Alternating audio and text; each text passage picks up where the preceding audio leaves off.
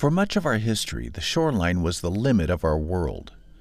The early people, making their first unstable journeys upon the waves, returned with stories of dangers that in time became myth. We look up at the night sky and wonder, what's up there? But with the oceans covering so much of our world, what do we really know is down there? I'm D.L. Strand. Welcome to Storyteller's Pub, where we've always got something dark on tap. Now sit back and relax while I present to you Catch and Release. The boat cruised out of the harbor under a cataclysm of stars. Unbroken by waves, the water reflected the cosmic show. This was Ken Russell's favorite time of morning, although to most people, it wasn't morning at all. 3 a.m. was still nighttime. His friends would just be getting back home from the neighborhood bar, resting their spinning heads on stuffed foam pillows. Not Ken. Ken was a night owl, but in reverse. He loved the waning hours, when the night gave her best performance. Shooting stars chased across the sky, regardless of what people did down here. You couldn't fish out or clear-cut the constellations. Immune to smog and global warming, the universe kept spinning, and every day he came out to see it, to be a part of it. Just he and his boat motoring out into the middle of creation. Today was Monday, or it would be once the sky lightened and the stars faded away. Other boats stayed moored to their cleats, taking a day off after a busy weekend of ferrying tourists out to hunt for whales. It was impossible to turn down the money fetched out of apparently bottomless pockets. Mondays, however, were just for him. No first mates, no strangers cracking wise about one thing or another, talking constantly, never listening to the wind or the waves. It wasn't for them. This was his reward for dealing with inane questions and seasick stomachs. Cassie, his wife, didn't need to understand why he had to go out on his days off. It was part of the deal. Love me, love my boat. Even she wasn't welcome on his solo sojourns. He treasured the chance to commune with the sea, nature, God, the cosmos itself. To Ken, it was like breathing, and just as necessary. The teak and diesel fumes mixed with the salty air. He breathed it in and became one with his vessel. Her name? The Night's Mistress. He didn't follow a map or compass, but let the stars guide him. The Milky Way, a glowing river in the sky, mirrored in the surrounding water. He pointed the bow down the middle of its celestial current and left the land and people and their bullshit behind. His motor droning steadily beneath him. Its steady, genial hum relaxed him, a constant ohm on his meditative journey. Once past the buoys, he pushed the throttle down. The bow raised for a moment, then relaxed and eased back into place as it adjusted to its new speed, humming along, wedging through liquid glass. He headed for the trench, an underwater canyon more grand than anything on land. The lips spit out rich nutrients that drew life from up and down the coast. It was hard not to be philosophical when the earth held so much beauty and surrendered it for free. Ken didn't think himself blessed. He knew it. He opened her up wide and let her run, let her stretch and breathe. It was good to push the engine once in a while, clear out the dust. He'd never drive so fast with a boatload of tourists. One unexpected swell and someone was likely to fall face first into a gunwale and split open a chin. The skin would part and blood would flow like money out of his wallet. No, he saved the fun for his alone time, when no one cared how fast he went or how choppy the water. The cabin offered shelter from the chilly wind, but he stood atop that, behind the wheel, in the place he called the perch. He witnessed the world in 360 degrees. Nothing came between him and the sting of the morning air. He cleared the mouth of the bay, giving a wide berth to Lighthouse Rock. That place, with its stubby tower, long abandoned and falling to the elements, made him uneasy. It always had. Once, when he was young, just a high school freshman, a friend invited him over to see his pet snake. Behind the glass, the western diamondback stared at him through lidless eyes. Did it sleep, or did it lay quiet, trying to draw in a young hand into which it could push its venom?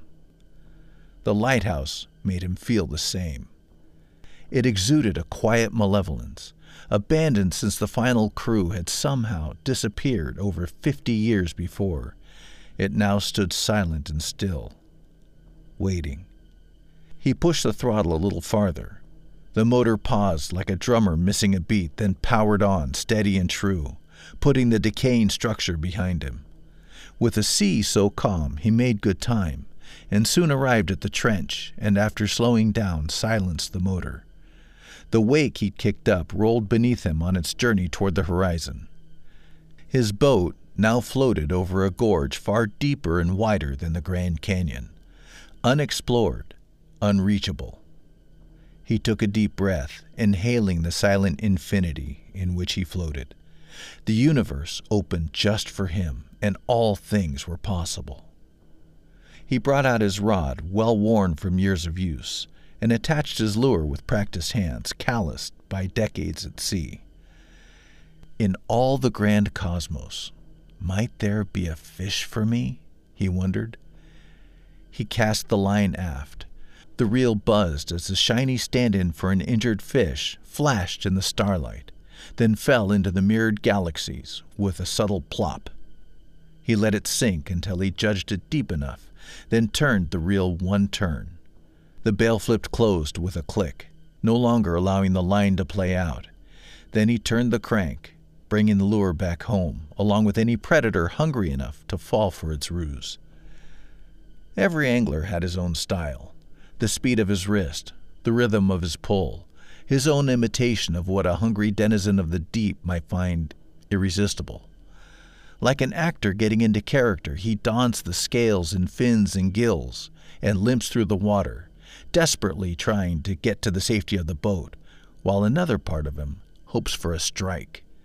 The lure came back unmolested, dripping water as he hoisted it over the rails, and then in a swift, smooth motion, his rod, an extension of his arm, threw it back out again. Again he waited, then clicked the catch and reeled it in. Reel, rod, man, boat, sea. They all became one. His senses cast out along the line, trying to feel the life down below the waves. There was something down there, and it was hungry. He knew it. Had he chosen the wrong appetizer? He decided to change lures. He set the rod against the rail and grabbed the line, letting his hand slide down. Something distracted him. Maybe it was the way the full moon glinted off the sparkling plastic body. Whatever it was, it pulled his eyes away for just an instant. The instant his hand grasped the fake fish, and the son of a bitch bit him. Both hooks sank into the meat of his first and middle fingers. Ken hissed. This had happened many times before. Hooks are gonna hook. Still, it hurt. He squinted. Thankfully, neither had sunk past the barb. He gingerly backed the twin fangs out of his skin, then squeezed the injured fingers, encouraging his blood to flush the wounds clean. A few drops dripped into the ocean. He shook out the pain, then hunted through his tackle for a replacement. A bit of yellow caught his eye. He pulled it out. It was the cardboard backing of a lure he'd never opened. Brand new. Under the stiff plastic cover, a cylindrical shape waited to be freed. For a moment he couldn't remember where he'd gotten it. Ah, that's right, he recalled. Our anniversary. Cassie'd given it to him, wrapped in red tissue. He'd accepted it with the feigned enthusiasm of someone who knew crap when he saw it, but didn't want to hurt her feelings. In this low light, it didn't look so bad, though. Deep blue on top, silver on the sides that faded to a white belly, with flashes of yellow and pink around the gills. It was large, as long as both of his hands held finger to finger, and as he appraised it in the moonlight, it didn't look like prey. It looked like it meant to hunt. Two hooks shined bright silver, lethal in the moonlight. He turned it over and spotted the price still stuck to the cardboard. $100 for a lure? He scoffed and almost dropped it back into his box. But something stopped him. What the hell, he thought. The money's spent. He grabbed the Leatherman tool from his belt and sliced the packaging. His injured fingers smeared blood on the body. Once attached to the swivel that joined it to the line, he held it up. The mouth had been painted open and snarling like a World War II fighter plane. Underneath, he spotted a small bump.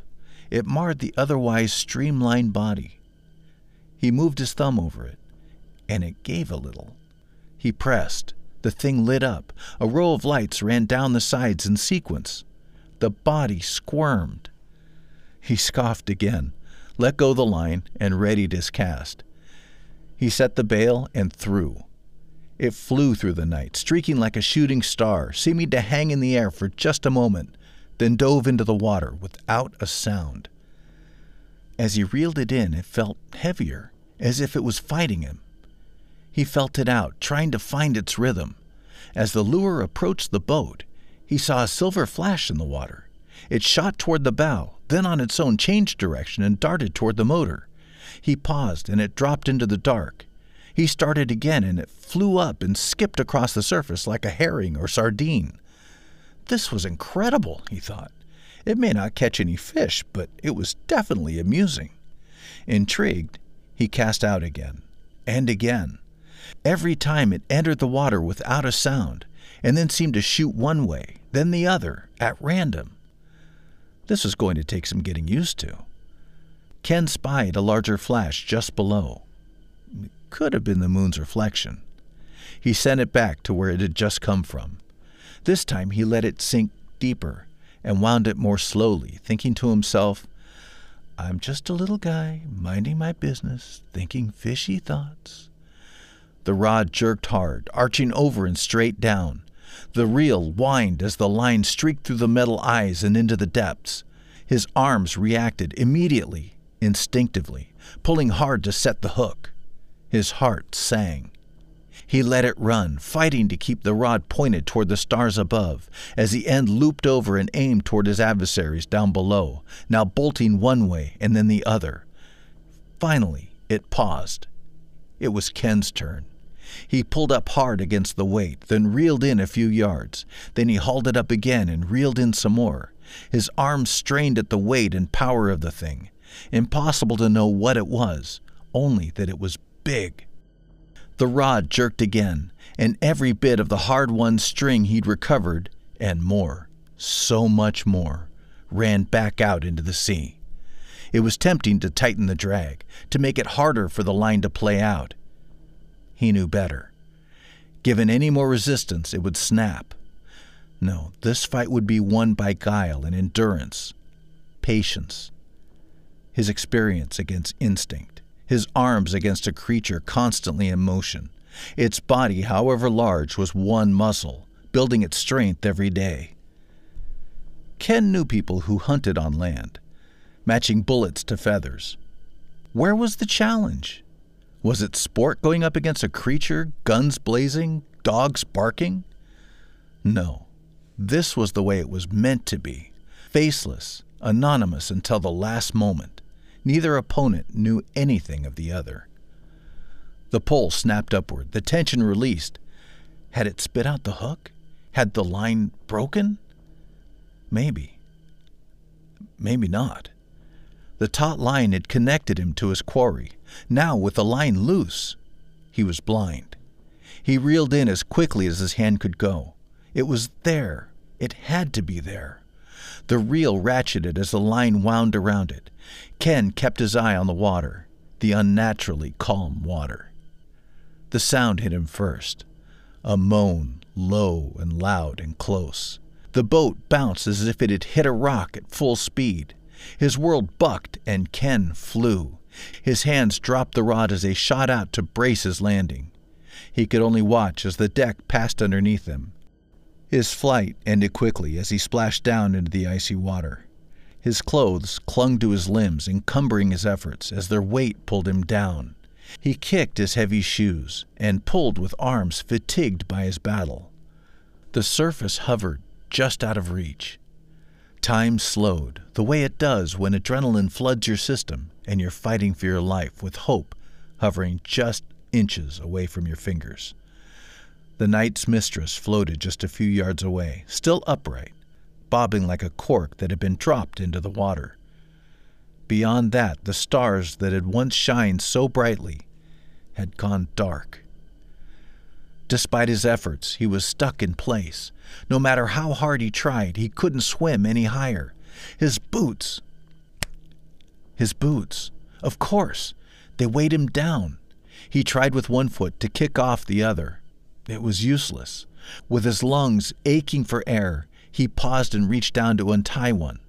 His numb fingers fumbled for the laces. He looked down, but he lost his legs in the murky depths. He couldn't see his feet. He gave up and began again his fight for the surface, but as he gazed upward, it was now much further away than before. His boat, hardly visible, floated carelessly away. Hope drifted with his vessel.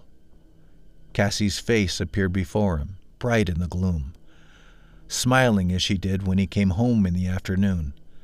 Her sandy hair loose about her face, her tummy large with their unborn son. His son!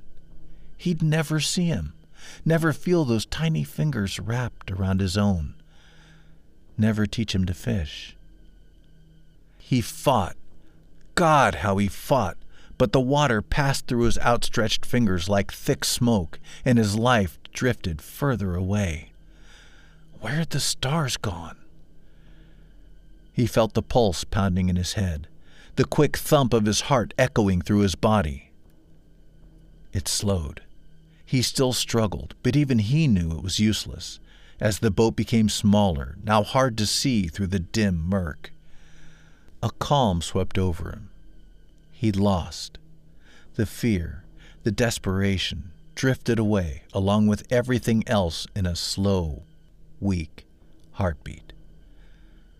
He relaxed. The hard part was over. Rest was a breath away. He just needed to inhale the cold salt water that he'd loved all his life. Simply let nature run its course.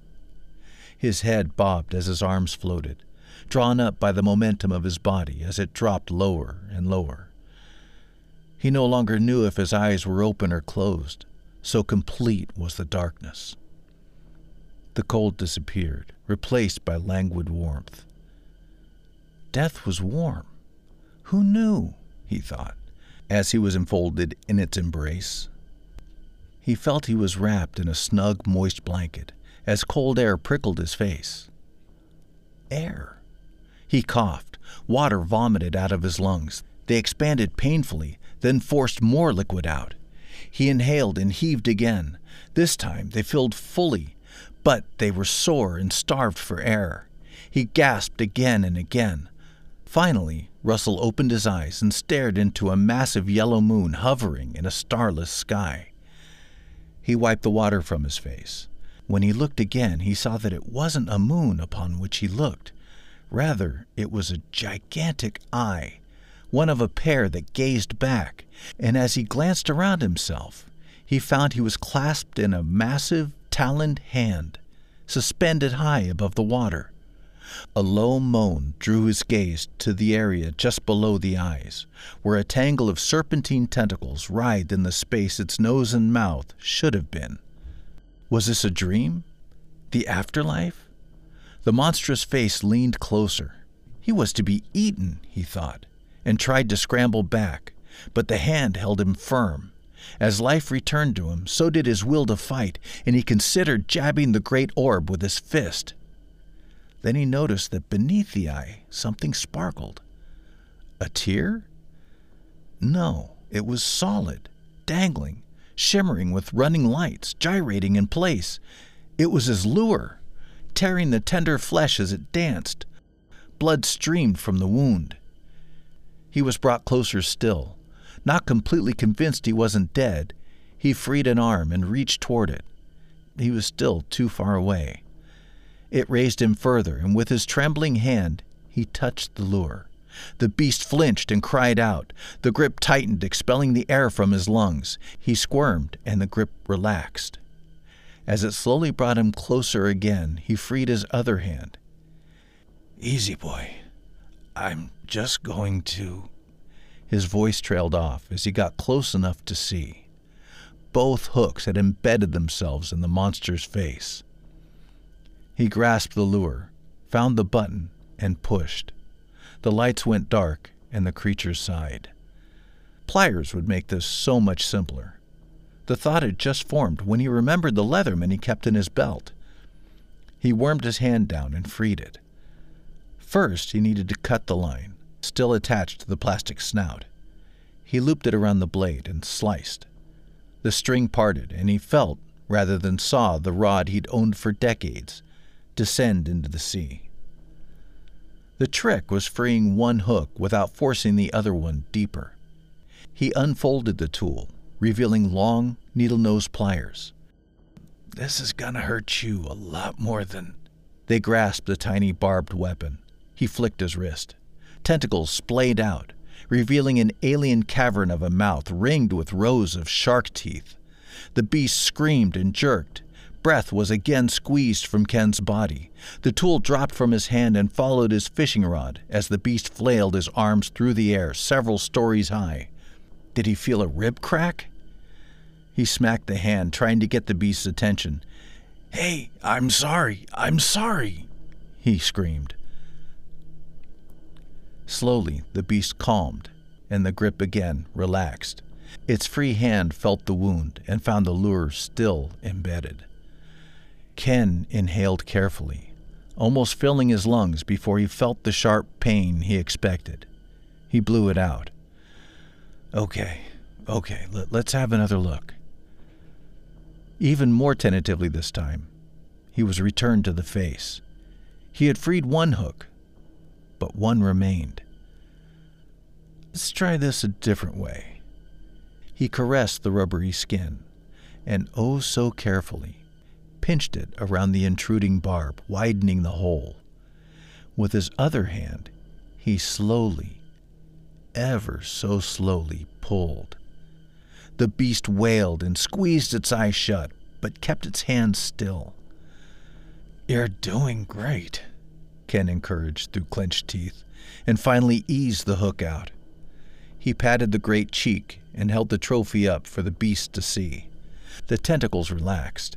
The beast nodded, and with a humph, it returned him gently to the planks of his beloved boat. Then, without a sign or sound, the massive beast disappeared beneath the waves, leaving no trace it was ever there. Ken stood, for how long he couldn't say, in his soggy clothes, shivering in the night, looking out over a tableau where he couldn't say where the sky stopped and the ocean began. He knelt on wobbly legs and returned his spilled tackle to the box, giving the miraculous lure a sideways glance, and dropped it in as well. Then he returned his rod to its holder in the gunwale, started the engine, and pointed the bow east toward the rising sun and home, where he was going to have a conversation with Cassie about the consequences of overpaying for fishing gear.